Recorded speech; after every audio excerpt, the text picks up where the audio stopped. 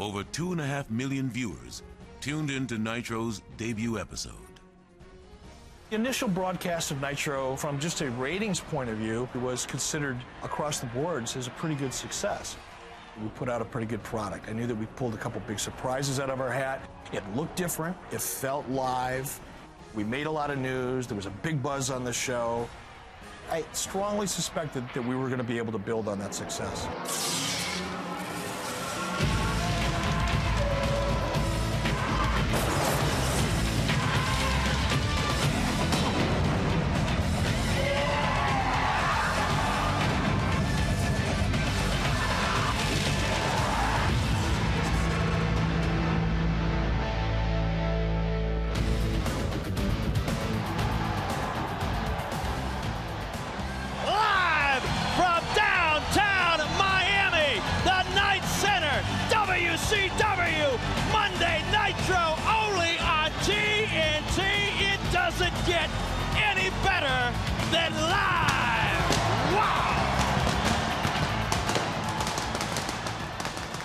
Hey everyone, and welcome to Where the Big Boys Play. Welcome to 20 Years of Nitro. I am your host, Tim Root, and with me, as always, in this chronicling of the WCW's 90s heyday is Dave Amantorp. Dave, how are you doing? I'm doing good. I didn't mention it last time, but I really like the Nitro theme song. It's pretty rockin'. Yeah. It really gets me in the mood to watch some wrestling. You know what I'm saying?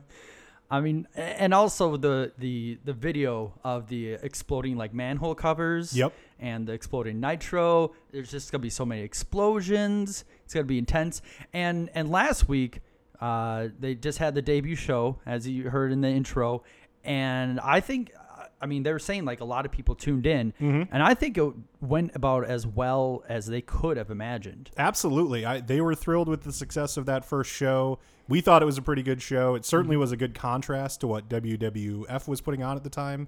So every reason for WCW and Eric Bischoff to feel as confident as he said that they were in that opening segment. Today is 1 week later. It's September 11th, 1995, and today we look at Nitro's first ever direct head-to-head competition with Monday Night Raw. Monday Night Raw is back from preemption, and these two juggernauts of wrestling are looking to square off. Yeah, and from last week, they have a really big match that they set up.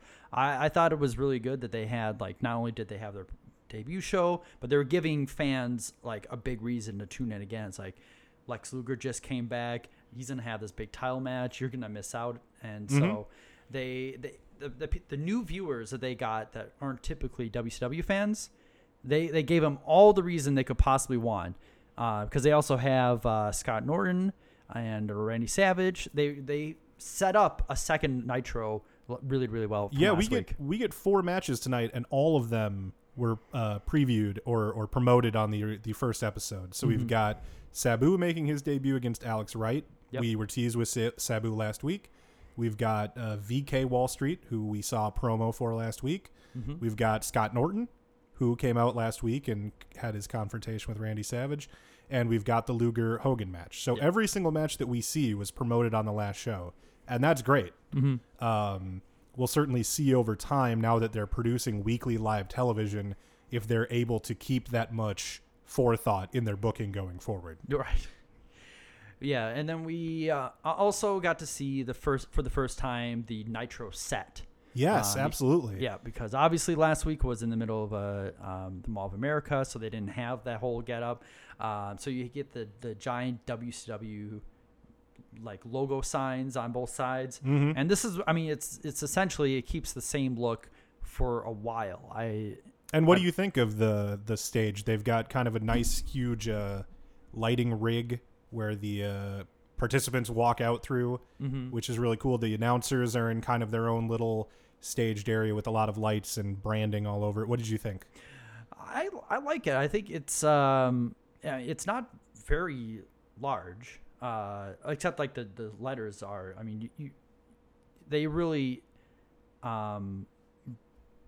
branded it very well, where it's like, you're obviously, anytime from any like camera angle, you're seeing WCW or you're seeing the Nitro logo or something like that. So you didn't like accidentally tune into Raw or something like that.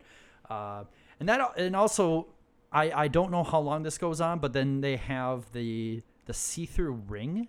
Yeah, the ring apron has a Nitro logo where the letters and some of the border around the word Nitro are actually like of a clear plastic, and then they've got lights under the ring. Mm-hmm. So you kind of see under the ring, and it's lit up down there. It's really cool looking and really does not look like any other wrestling program that I've seen. I really enjoyed that. Yeah, and I don't remember it very well, so I don't know how long they go I don't even think it's... I don't think it's very long. Yeah. That's for sure. The other thing I want to say, they certainly use a lot of pyro. Yes. In this, and I thought that was, that's fun. People, it really gets down to a base human love of entertainment. Just there's things exploding and bright lights, and it's fun. It just creates a fun atmosphere for the show. Yeah, things exploding is like one of the main themes of Nitro from the very beginning throughout the whole show. It's like it's directed by Michael Bay, pretty much. Yes, absolutely. Especially like in the mid '90s too, because you had like Con Air and The Rock and stuff like that. So that's like in Michael Bay's heyday too. So maybe they were, who knows if they were capitalizing on that, or maybe it was just the Bischoff doing what he could to spend as much of Ted Turner's money as he could. Very well could be. So there were 3,183 paid fans for a gate of 28,000. And then a number of comps were given out to get up to a sellout of 5,500.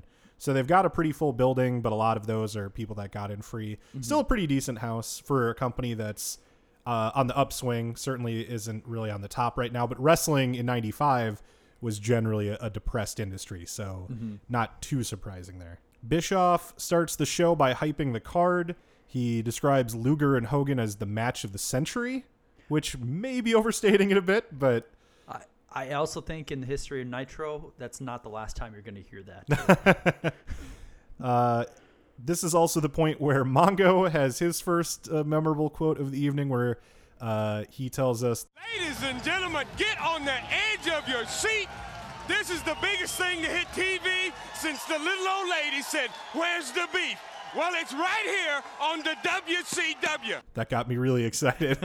Honestly, it might be because he just makes me laugh with how terrible he is, but Mongo's starting to grow on me. He's like a fun kind of terrible. Yeah. And it's really clear as you watch the show that he's not really clear on who any of these guys are or what the storylines are, except for what's going on at the very top. Mm-hmm. They don't really seem to think it's important that he stays informed about the product he's announcing. Yeah. Well, WCW is kind of notorious in general for keeping their announcers out of the loop of what they're going to be seeing. Which is weird because the person sitting next to him is the guy that has all the information. Eric Bischoff, he just feels like he doesn't have to fill him in at all times. So Bischoff in a wonderful, very 90s collared shirt, or I don't know what the banded collar, you know what I'm talking about, where there's really no collar, but it's kind of like almost like a dress shirt with a little bit of a turtleneck. Yeah. Very 90s, and Mongo is wearing one as well, and I think both were wearing them last week. So they're really, really into that particular 90s style. He tells us that Vader has not filed the proper paperwork to participate in the War Games match at next Sunday's Fall Brawl pay-per-view. He was supposed to be a part of Hogan's team taking on the Dungeon of Doom, but as we mentioned, he was being let go by the company at this time for a backstage fight with Paul Orndorff. So this is how he's being written out by a very exciting, not filing the correct paperwork storyline. Nothing is more exciting than filing paperwork. And he also overly emphasizes AWOL. Yes, he really does. That was like it must have been on his bullet points of like things he had to say during the show, because he mentions it quite a few times. And I kind of felt like they did a pretty good job of bringing it up as though it was like a regular storyline. Yeah. Like, are we going to get an update on Vader or what's going to happen with him? Is he eventually going to file the paperwork? We don't know. What are your thoughts in general? I mean, we joke about it not being exciting. What are your thoughts in general on wrestling storylines that involve contracts or legal documentation or anything like that? Typically I'm not a big fan. I mean, one of the more notorious things that people like to do are the official contract signings. for big matches. I mean, if that's kind of what you're thinking of. Yeah, well, it just always to me, and it's kind of in a fun way. Like, it doesn't make sense, but it's one of the things about wrestling that makes no sense that I really enjoy. I like that sometimes you need to sign a contract for a big match, and at other times Teddy Long can come out and say, "All right, player, you're defending that title belt right now," and nobody had to sign a contract for that. So I really love when they play fast and loose with the rules of who needs to sign what, when, and for what match. Yeah, because I think this week will be the only week in the history of pro wrestling in which someone has to file proper paperwork to join a team. Right. I don't if there's another example of that's ever happened, I've never heard of. Well, I'm not familiar with WCW, so maybe that's standard. And I don't know a lot. I know what a War Games match is. And maybe we could talk about that a little right now because we're not going to cover the pay-per-view itself. So for anyone that doesn't know, a War Games match is they've got 2 rings side by side. They surround both rings with a cage, like a Hell in the Cell type for WWF fans, except for it's around 2 rings. And then the match starts with one person from each team, and then every, I think, 2 minutes, another person comes in, and they flip a coin to see which team will have the first advantage. So it'll be 2-on-1, and then 2-on-2, and then 3-on-2, until all 5 people are in the ring, or all 10, I should say, 5 from each team. And only when all 10 people are in the ring can elimination start, and then participants are eliminated by submission or pinfall. And I believe this one's actually going to be 4-on-4.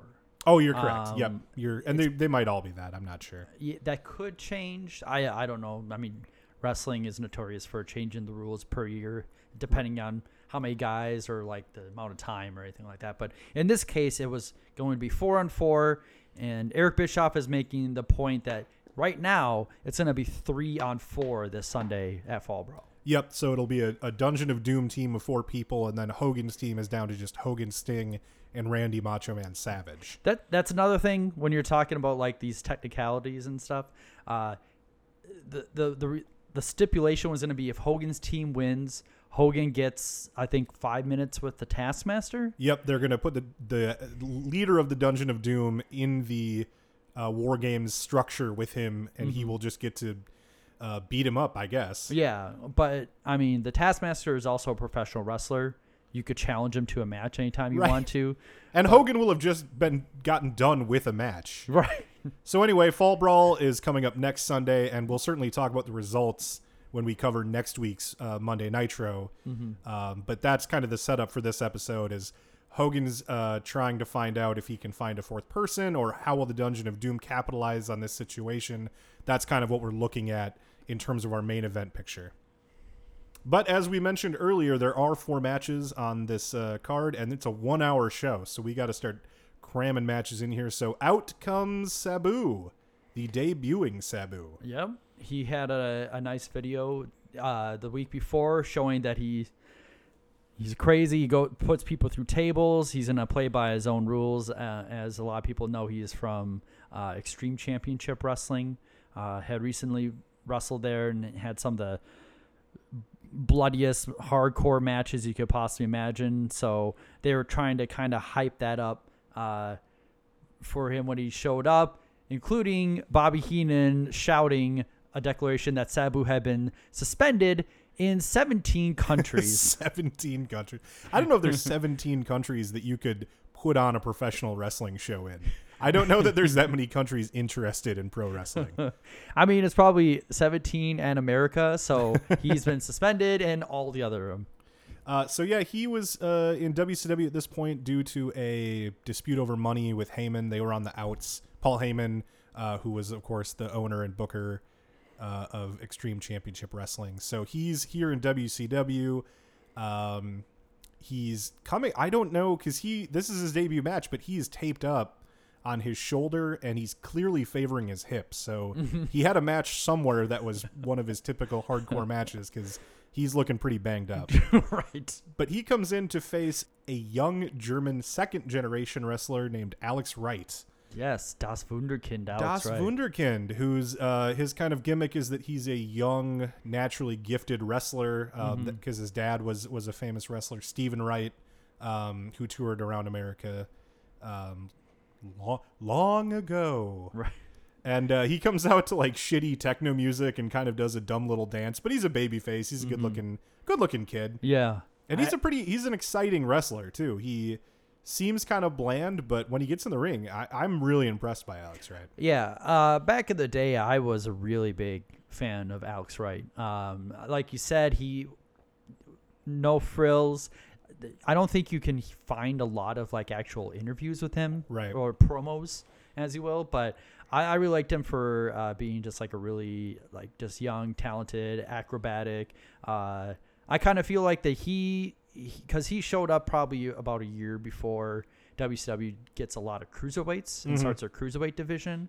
So I always like to look at him as kind of a pioneer or a guy that they were able to have that was established already. You know how they had like Jushin Liger, but he was only there briefly. Right. And Alex Wright also has the distinction where the very first wrestling show I went to, it was a WCW house show in 1994. Yeah. And the very first match I saw was Alex Wright versus Jean-Paul Levesque. I like that you list that as a distinction, like it might be on his Wikipedia page. Well, was the first wrestler that Dave Amantorp saw in person. I could put it on his Wikipedia.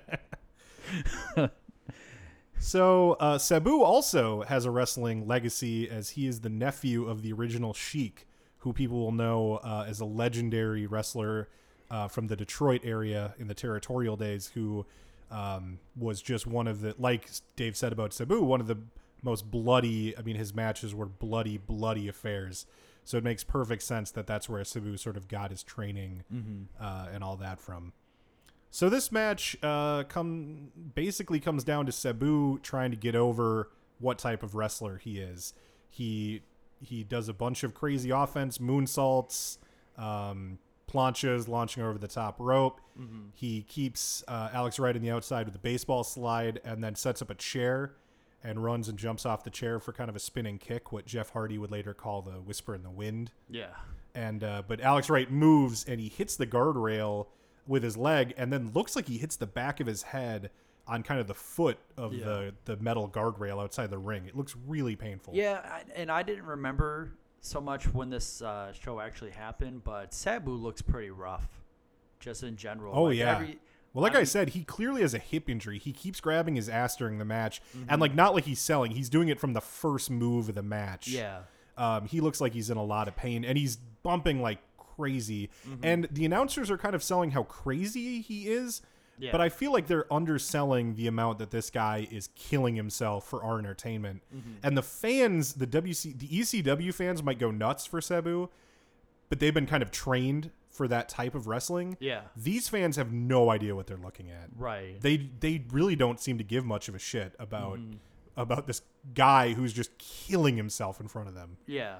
Alex Wright does one particular thing was that he was in the corner, and I think he was in the corner. Like Sabu ran at him, and Alex Wright did a flip off the turnbuckle. Yes. And then immediately grabbed in and did a German suplex. Yes. It was a really fantastic move. The back, because he backflips and lands behind Sabu on his feet, and then as a German, for him to incorporate the German suplex into his repertoire fits really well. That was probably my high spot of the match for sure. That was a great looking little sequence. The ending comes pretty soon after that. I'm not sure what the name of the move that Sabu hits at the end is. I'm not sure he totally hits it either. So yeah, he kind of rough. He's got Alex Wright on the top rope. He jumps over him and sort of hooks his legs under Alex Wright's arms, but only one of them really hooks, and it just turns into a lazy pin. It's really awkward, but he wins the match. He gets the 1-2-3 with a lot of aerial offense. The crowd kind of reacts. They're not huge on it. But then Sabu continues to attack Alex Wright and goes and gets a table, which this is September 95. This is not something that WWF or WCW fans are going to be used to. So that's kind of cool. You can, for seasoned wrestling fans, you can clearly notice when he lifts up the table and kind of is moving it into position, you can see the bottom of the table. It's pointing right at the camera, and you can see how the center of the table is like pre-broken. Yeah. At that time, the audience probably wasn't looking for that kind of thing, so who cares? But I thought it was kind of funny.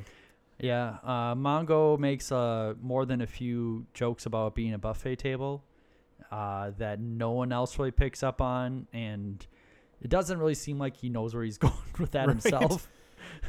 So he positions Alex Wright on the table, goes to the top rope, and then jumps down and kind of does a flying clothesline to put Alex Wright through the table. But he really hurts his own shoulder, because after that move, Alex Wright is like lying on his shoulder, and you can see Sabu say something to him and just push him off of his shoulder. This causes the referee to reverse his decision at this abhorrent violence in front of him. So Alex Wright is declared the winner by DQ. The crowd boos, because I think they're just really confused at this point as to what's going on. And this ending, I think it's designed to help Sabu, because he's so crazy he doesn't even care if he wins. Yeah. But it just makes him look like an idiot, which is kind of common in Sabu's career, that he just ends up looking sort of stupid. Mm-hmm. And it certainly doesn't help Alex Wright. Yeah. That he won a match because he kept getting his ass kicked after he lost legitimately. So I thought this was pretty poor booking. I didn't quite understand. I don't understand why in his debut match this is how you would handle it. Yeah. And there's also just kind of a weird moment where the two are laying on the ground, unable to move, and Alex Wright's techno music starts playing to no one dancing. So this match, it was pretty rushed. Sabu hit some impressive moves. Alex Wright hit the most impressive move of the match, but ultimately, I just don't think that Sabu's shtick is going to work in this setting, in this particular time period. I'm certainly could be proven wrong, but given my rudimentary knowledge of ECW and WCW, if he had a long and illustrious WCW career, I think I would have heard about it. Yeah. I also feel like this match kind of reflects the Pillman Liger match last week, in that it seems like they started off their show with two people that probably haven't wrestled a lot of matches with each other, or at least recently. So there is a little bit of a lack of chemistry between the two. Yeah, there's one moment I remember where Sabu's on the ground and Alex Wright sort of just walks over to him and like talks to him a little bit, and then just let Sabu stand up and sort of walk into the corner. And it's very clear that they're having trouble communicating. Mm-hmm.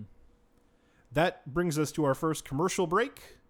And as we come back from commercial, Mean Gene is in the ring, and he brings out Ric Flair for the following promo, which I'm going to play for you now. Nature Boy, I got to tell you something.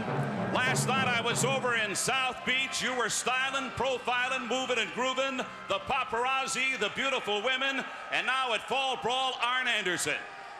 You know me, Gene? The only thing missing at South Beach last night was the fact that Double A, my running mate, my main man, and my best friend was not at my side.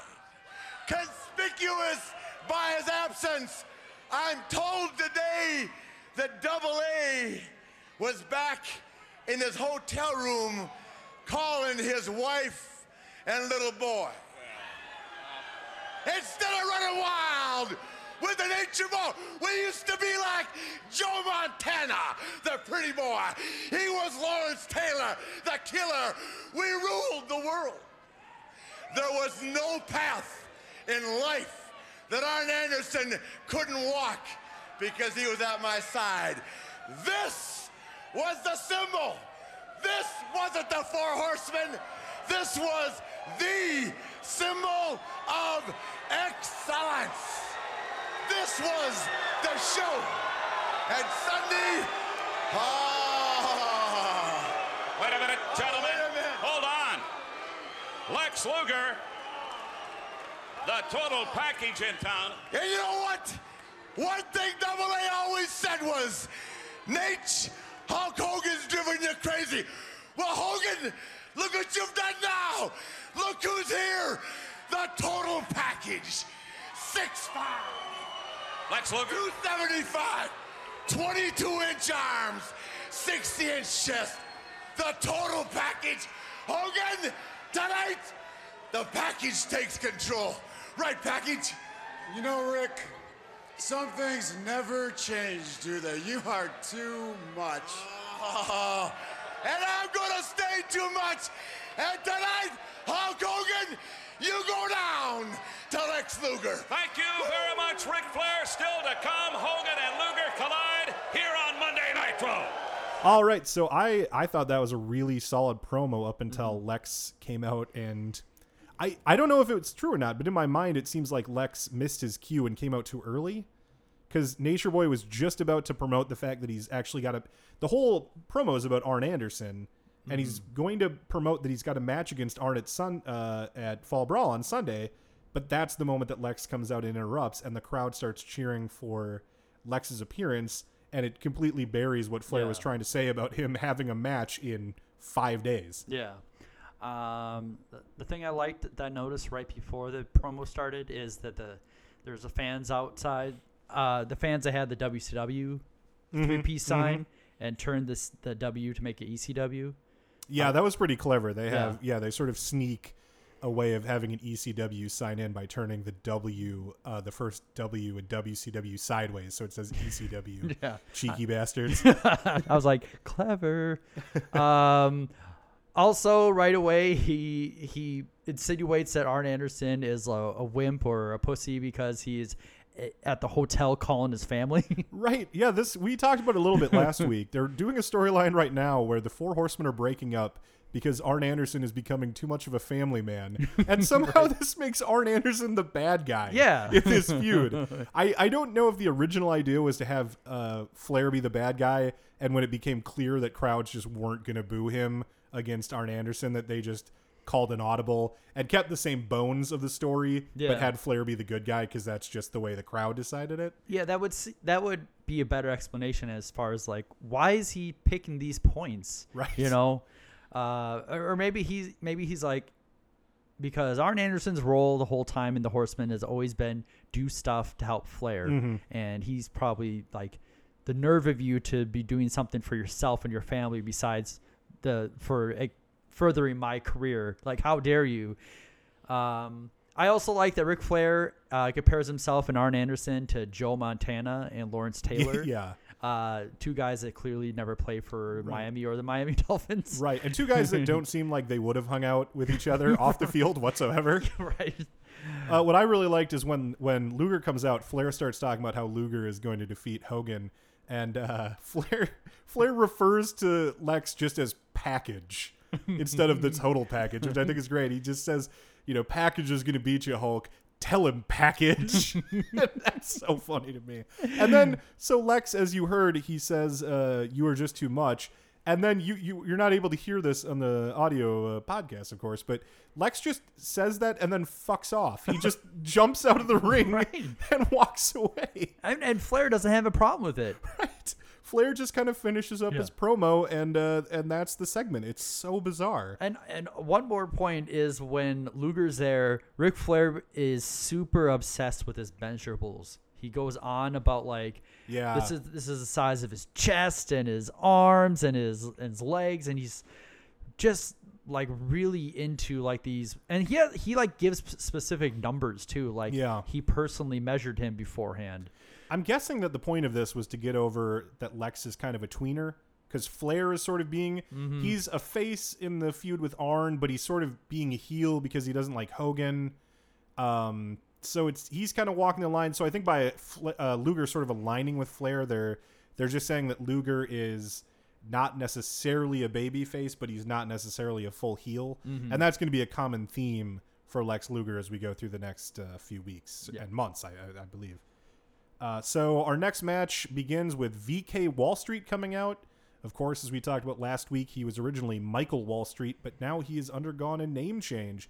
Dave, what do you think that VK stands for? Because Bischoff is really curious and trying to figure it out. He can't understand why he would change his name to VK Wall Street. He asked Bobby, and Bobby pleads ignorance as well. No, Bobby Heenan says, well, you have to ask him, but you have to make an appointment first. So obviously they're going for Vincent Kennedy of Vincent Kennedy McMahon. Yep.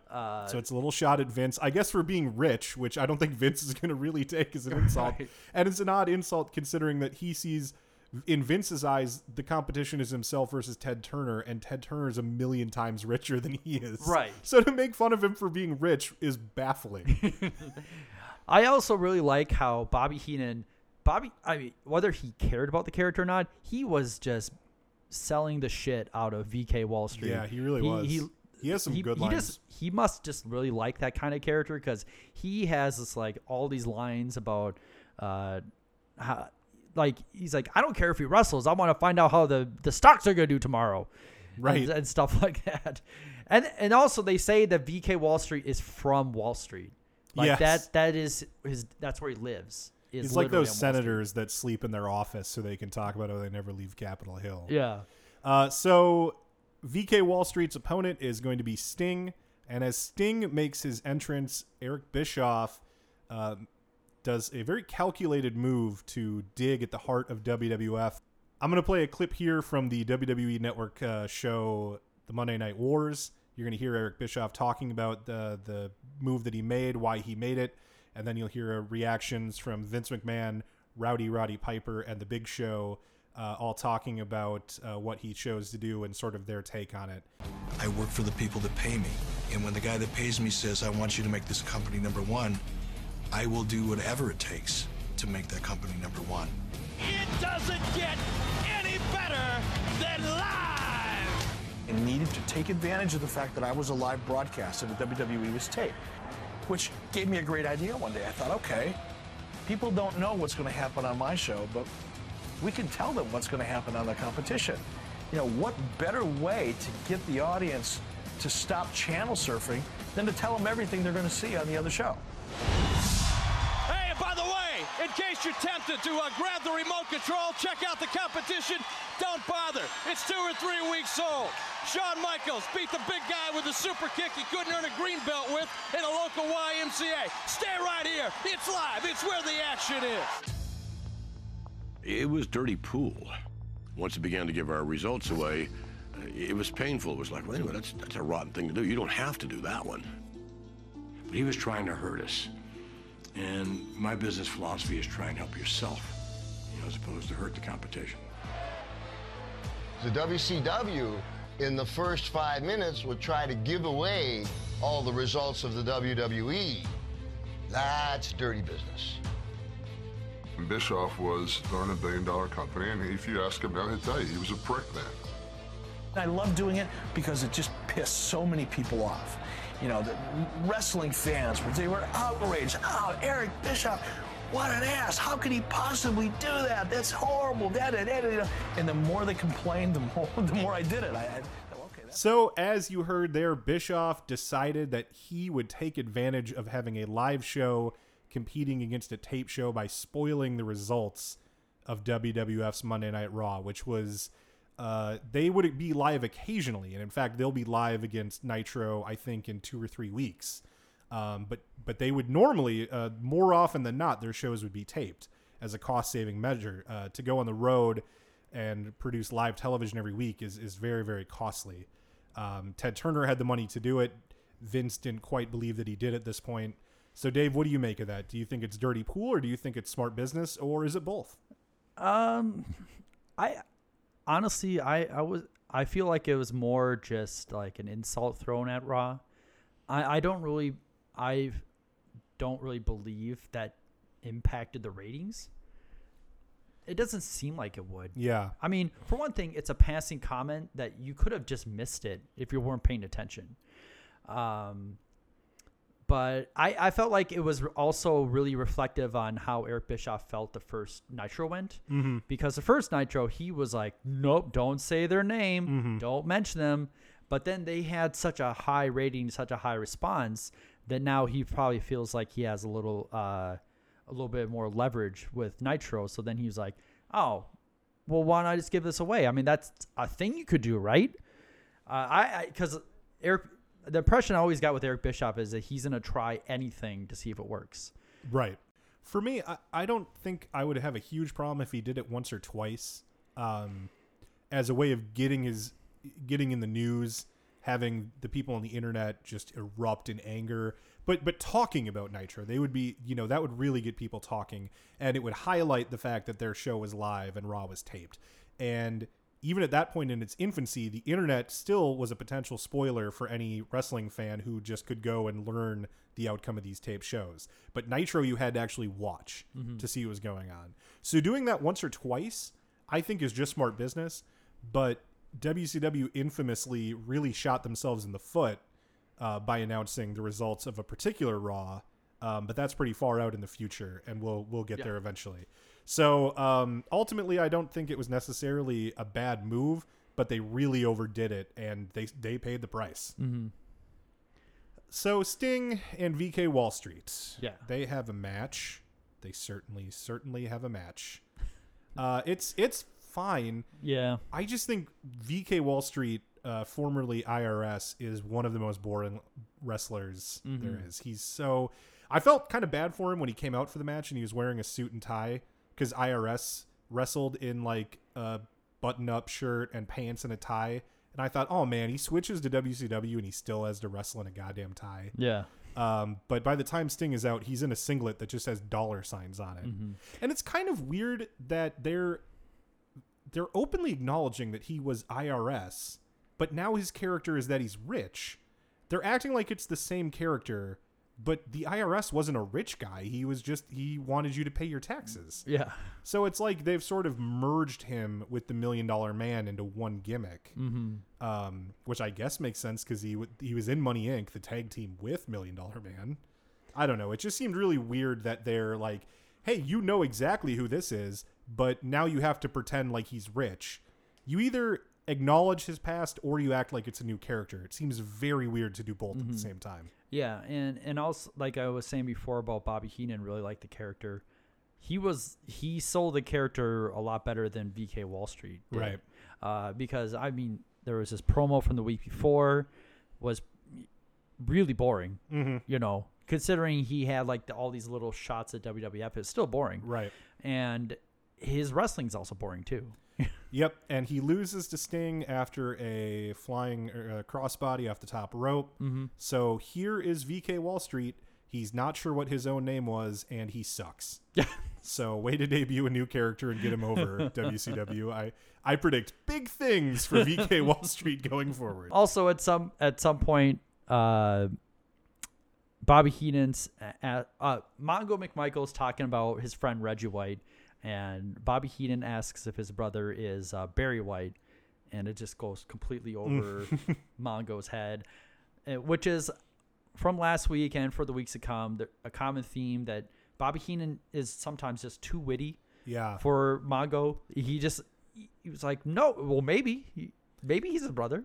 I started to touch on this last week, but I didn't kind of follow through with my thought that Bobby Heenan has a reputation for really phoning it in WCW, and I think what it seems like to me after just watching a few weeks and seeing other WCW here and there over my lifetime is he came in guns a-blazing, the same fantastic Bobby Heenan he always was, but the level of people feeding him the lines, you know, Bobby needs somebody to feed him, and Bischoff can't do it, Mongo can't do it, Shivani can't do it. So ultimately his talent I think he goes limp eventually because he's just got nothing to play off of. So he gets really bored, and he admits as much, you know. Yeah, later on, for pay-per-views, they'll have Dusty Rhodes. Yep. As well, and Dusty Rhodes and Bobby Heenan worked pretty well, but I think at that point it was kind of a little bit too late for him. But yeah, exactly. He needs. I mean, like Gorilla Monsoon. Was like the perfect sounding board for him. Like he always gave like the proper reaction to his ridiculous comments or telling him not to be biased towards Ric Flair and stuff like that. And everyone else is just they don't really understand that it's like a two-way street when it comes to Bobby Heenan. Moving on in the show, after a commercial, we've got Scott Norton, our big mysterious bastard from last week, coming out.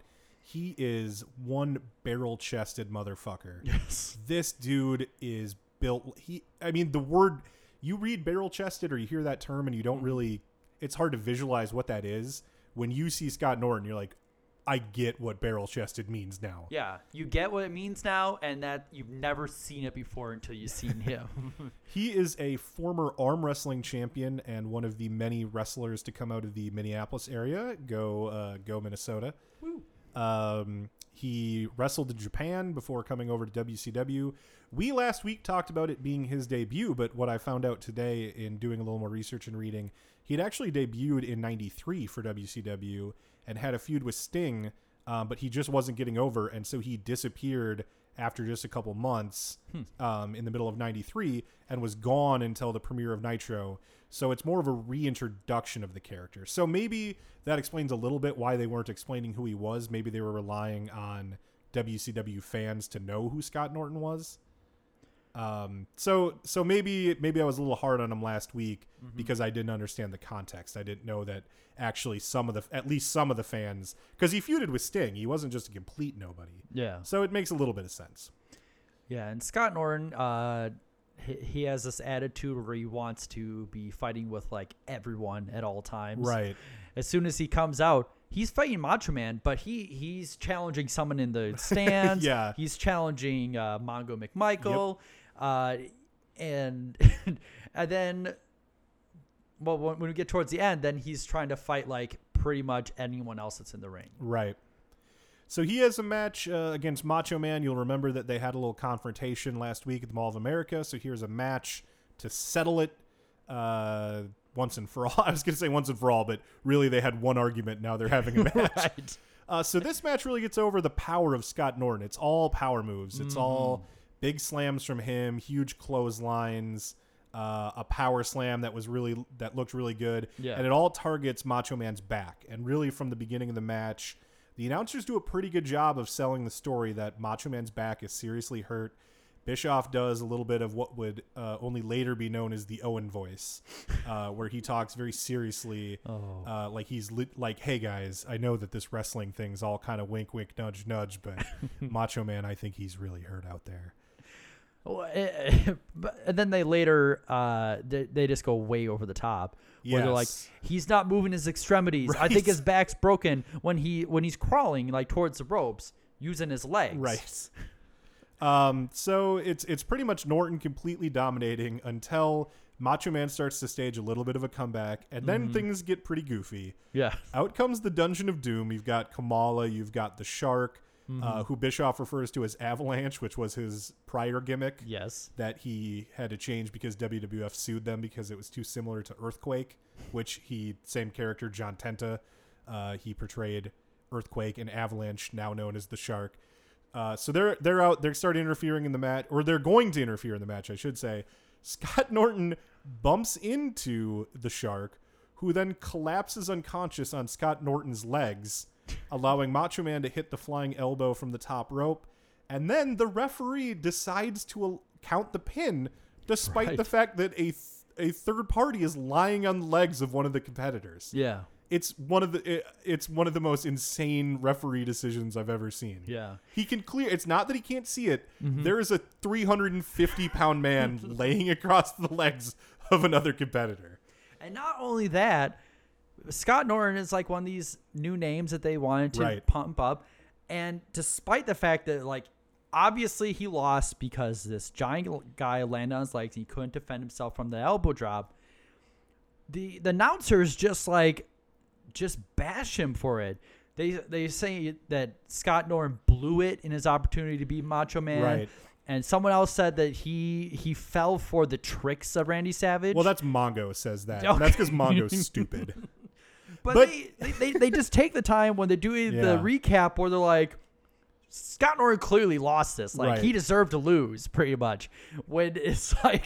And he loses in comical villain fashion with a fat guy collapsing across his legs. Right. And so let's see who's debuted tonight. Sabu, who won a match and then through his own stupidity lost the match. Yeah. VK Wall Street, who lost his match cleanly and easily to Sting. Mm-hmm. And Scott Norton, who lost his match in hilarious fashion to Macho Man. So we've got 3 new or relatively new characters who all look like loser morons. Mm-hmm. And the Dungeon of Doom looks like a bunch of idiots because they came to interfere in a match, making it essentially 5-on-1. Yep. And Macho Man still won, and the Shark looked like a bumbling fool. Yeah. So this is the problem with WCW at this time. Nobody but the top faces, Macho Man and mainly Hogan, but in this case Macho Man, nobody but the top faces look like they have a fucking clue about what to do at any point. Right. Why would I buy a pay-per-view where Macho Man, Sting, Hogan, and potentially a 4th person are going to take on the Dungeon of Doom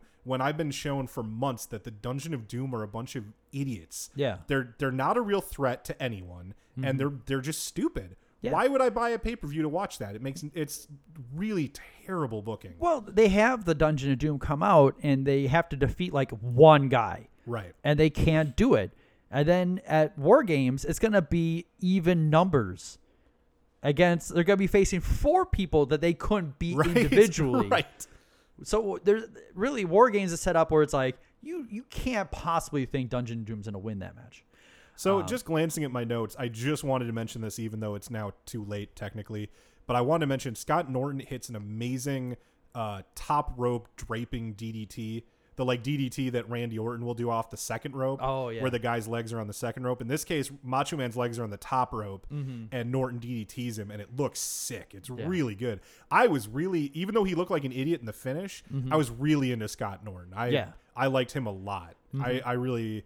I know, well, I'm really conflicted on the show because I don't want to spoil anything coming up, but at the same time, I figure most people are like me and they have a rudimentary understanding of wrestling history. Yeah. So I know that he doesn't really ascend to main event status, as you might say, but I really hope that he is involved in some major angles because he could be. I honestly don't know. I really hope there's big things in store for Scott Norton. And what I was trying to mention before, as far as Scott Norton wanted to fight everyone, is like after the match ended, he was surrounded by the Dungeon of Doom, right? And he's just like ready to fight all of them at the same time. Well, those morons cost him his debut or his big he had plenty of reason to be mad. It's just that they just added more people that Scott Norton wants to fight. So speaking of not making me really want to buy your pay-per-view, we get a promo at this point for Fall Brawl. Fall Brawl is coming up next Sunday. We've now had 2 episodes of Nitro to promote it. The only matches that have been mentioned on either episode of Nitro that we've watched so far have been the War Games match and Flair versus Arn Anderson. They have not promoted a single other match for this pay-per-view. Now we get a promo just for the pay-per-view, and instead of hyping any match, they tell us that at the pay-per-view, Hogan, Macho Man, Sting, and Vader, because this promo was made before Vader was on the outs, right, are going to take on muscular dystrophy. And they tell me to order the pay-per-view to help fight muscular dystrophy.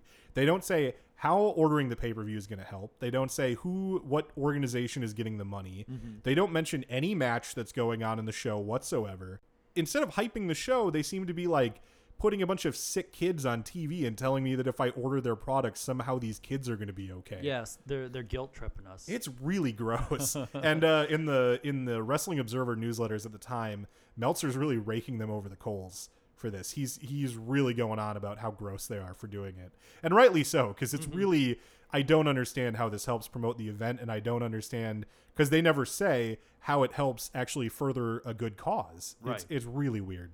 But it's finally time for our main event, Hulk Hogan versus Lex Luger. They both come out to a good amount of pyro.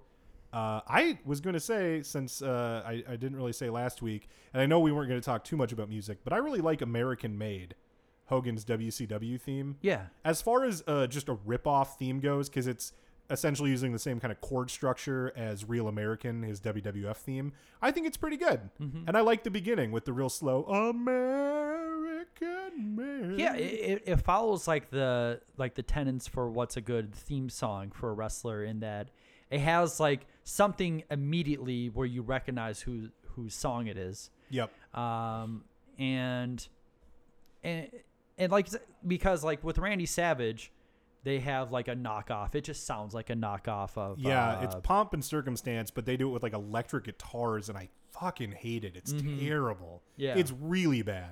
Yeah, and considering like how big Hogan's name is and how big his theme song was, right? It seems like it would have been the real WCW thing to have something that sound like just an awful ripoff. But they kind of like they put like new lyrics and they add like new riffs and stuff like that. It's an entirely new song, and it sounds like a Hulk Hogan song. So this match really feels like a kind of condensed Hogan pay-per-view match, where he gets in his offense at the beginning. Luger does a terrible job selling because Luger can't sell. Right. Then Luger starts in with his offense, and Hulk gets dominated for most of the match, and he sells to get his heat and everything. Finally, this kind of culminates in Luger getting Hulk up in the torture rack, and then it gets really confusing here because Randy Anderson, to my view, lifts Hulk Hogan's arm up more than 3 times. Where they do the thing where in a submission, this is before tapping out, they check to see if he's unconscious by lifting his arm, and if it drops 3 times, he's out. He loses. And I swear that he drops it more than 3 times, and Lex Luger thinks so too. Yeah. Because he drops Hulk Hogan and starts acting like he won, which, even though I agree with him, he looks really dumb for not waiting for the bell. Yeah. He just drops Hogan and is like, I won, and the referee says, no, you didn't. So I guess Hogan kept his arm up, or they're not counting it as 3 drops, maybe? Yeah, and initially when he got him up in the torture rack, it seemed like Nick Patrick was worried he was in a fall. I think it's Randy Anderson. Randy Anderson, yeah, sorry. And he almost looks like he grabs Hogan to keep him balanced. Yeah. Like, the whole sequence of events is really confusing. You can tell with the announcers, they're not sure what's going on. Yeah. And then... and then like Heenan's like, Luger won. Luger definitely won. Right. Which is like the Heenan thing to do anyway. But it's just the whole sequence of events is really confusing. So at this point, Luger decides, well, okay, if I didn't win, I'm going to try to pin Hogan. And that's Hogan's time to Hulk up, hit the moves of doom, hit the leg drop. And right as he's about to get the pin, which makes it clear that he would beat Lex. Even though the match ends in a non-finish, he would have beat Lex, and that's the important thing to Hogan. Yep. But the Dungeon of Doom comes out again to attack these guys, bringing out Sting and Randy Savage to clear the ring of the Dungeon of Doom. And now we've got Hogan, Sting, Macho Man, and Lex all in the ring. We go to commercial. Coming back from commercial, we've got Mean Gene in there with them. And so once again, our show is going to end with its end segment being Mean Gene in the ring with these 3 baby faces and Lex Luger, whose sort of alignment has yet to be truly determined. Yeah. I'm going to play here a clip so our audience can hear a lot of this segment because it is enjoyable. It is a very stereotypical 90s wrestling promo with guys just shouting every single thing they say at each other. So please, listener, enjoy. All right, fans, it is erupted here in light of the decision just handed down by the referee for the 2nd consecutive week on Monday Nitro. Again, Hulk Hogan, we have to sort some things out with Fall Brawl coming up this Sunday and War Games. You're short a man. I understand Vader does not qualify to be part of the Hulkamaniacs when you meet the Dungeon of Doom. Well, you know something, Mean Gene? War Games is 1 week away. It's not bad enough that Vader has already gone AWOL. They've got an extra man on us, brother. It's 3 against 4. Luger comes out here, get in my face 2 weeks in a row, gives me the run for my money, the match of my life, brother. Where are you coming from, Luger? How come they didn't lay their hands on you when they jumped on my back? Which side are you on, brother? I'd like to say double goes for me. I'm asking you also. Hey! Let's hear it. Where are you coming from, Luger? What about it? Well, hold on, man. Just a minute. One at a time. Wait a second. Just look around here. Look at this. Look at this right here. Does this look like something big? Hey, come on, man. Vader's out of the picture. And it looks like the total package. Come on. With all due respect, he gave even you a run for the money, Hulkster. To me, this is the team look. This is the deal. No, it's not the team. I'd rather go 4 versus 3, because if we win, we get the Taskmaster. So, Dave, what did you think of that little exchange there? Oh, my God. This is it's so rough. Yeah. It's, when I, thinking of it, it's like watching 4 meatheads try to put a puzzle together. It's just. That is an apt comparison. It like Sting right away makes it clear, hey, there's 4 wrestlers in the ring. Right. We need 4 guys. Right. And I don't know if like Randy Savage is like he doubts that math. Yeah, and I think in the interest of time, I cut off the full clip. So just in case it wasn't clear from the part that's still in there, they end up voting the full team for War Games will include Lex Luger. Yeah. With Sting, Macho, and Hogan to take on the Dungeon of Doom. But their method of like discussing it is just. I was getting like a headache. It really makes it clear why there is an argument for scripted promos. Right. Yes. I know that nowadays it's very in fashion to say these guys just need to be themselves and not be so scripted.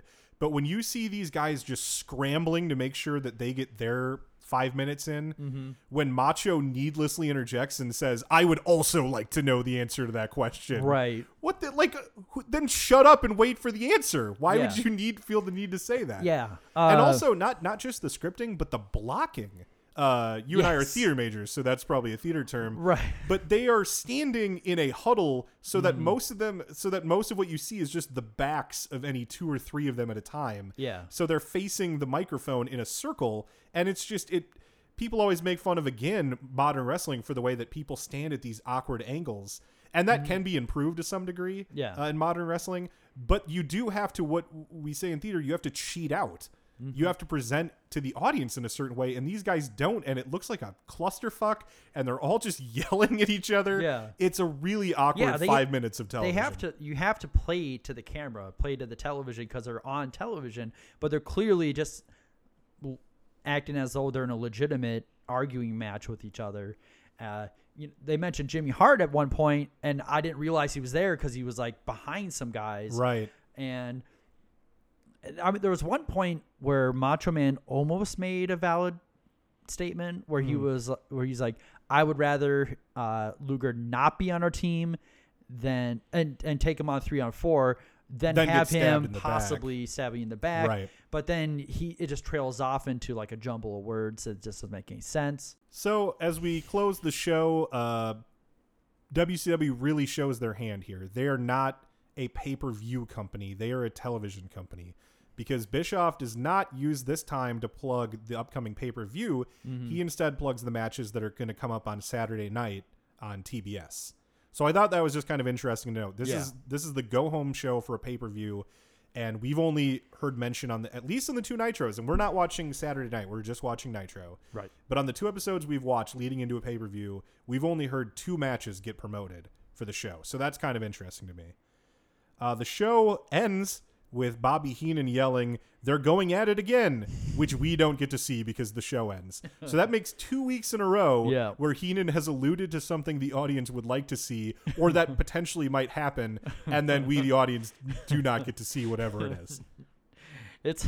I just feel like for him, that's like his own inside joke. That could be. He just always wants to do that. Just something to troll the fans. In our Raw report this week, because as I mentioned last week, we're going to give you the results of Raw whenever these 2 shows go head-to-head. Razor Ramon beat Davey Boy Smith. The Smoking Guns defeated Rad Radford and the Brooklyn Brawler. Isaac Yankem defeated Scott Taylor. And the 1-2-3 Kid challenged Razor Ramon to a match next week on Raw. And as mentioned by Eric Bischoff in that spoiler, HBK beat Sid to retain the Intercontinental title. And they did... Someone mentioned that Bischoff didn't mention Sid's name. Yeah, he calls him the big guy. Yeah. He says Sean beat the big guy with a kick that you couldn't get a green belt at the local YMCA. Yeah. I just didn't know if there was anything that was like why he wouldn't just say Sid. Yeah, because there was weird. I mean, I didn't know if there was like a lawsuit or anything in relation to that Sid R. Anderson incident. Yeah, I don't know. Hotel room incident. It's curious. In the ratings breakdown, in our first ever head-to-head matchup, Nitro is the clear winner with a 2.5 rating to Raw's 2.2. Wow. So their first head-to-head, and Nitro is the victor. Wow. Bischoff had to be excited about those numbers, and Vince, I don't think he's one to panic, but certainly I think he realizes that they're going to have to up their game to some degree. Mm-hmm. He talks a little bit in the Monday Night War special about realizing that this, for the first time really, since he had become a national brand, this is real competition. This is not just the territory days. He actually has real competition now. Mm-hmm.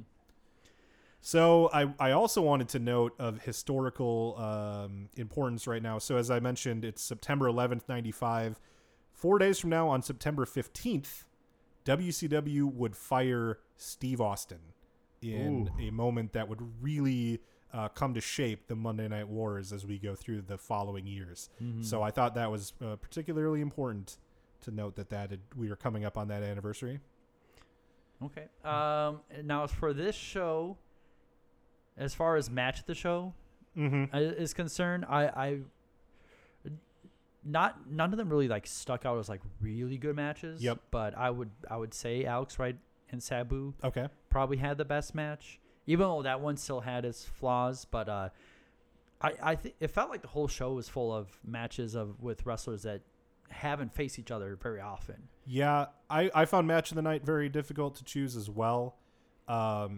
I ended up going with Macho Man and Scott Norton. I hated the ending. The ending was really, I thought it was really funny. Yeah. But it's not good to get anybody over. Right. So I loved and hated it, but I thought that it told a really good story with Macho Man's back being injured and Norton being the new guy, but seeing that injury and really honing in on it. Yeah. And for that reason also, Scott Norton is my MVP. It's hard to be MVP when you look that stupid in the end of your match, but as stupid as he looked so tough in the beginning of the match that they could easily give him a 4 to 5 week win streak, and he could be on top as a big time heel monster threat. They could easily establish that and erase that bad booking decision. I think. Who's your MVP? And for my MVP, well, before the show, before I rewatched it, I was pretty sure it was going to be Lex Luger, remembering the show. Mm-hmm. But I forgot the fact that before the interference, Hulk Hogan made sure it was obvious that he was going to beat Lex Luger, and he survived the torture rack. So really, like last week, it ended up being with Hulk Hogan looking like the best. So my Nitro MVP this week again is going to be Hulk Hogan. All right. Well, you heard it here on 20 Years of Nitro, and we'll see you next week with the fallout from Fall Brawl. He's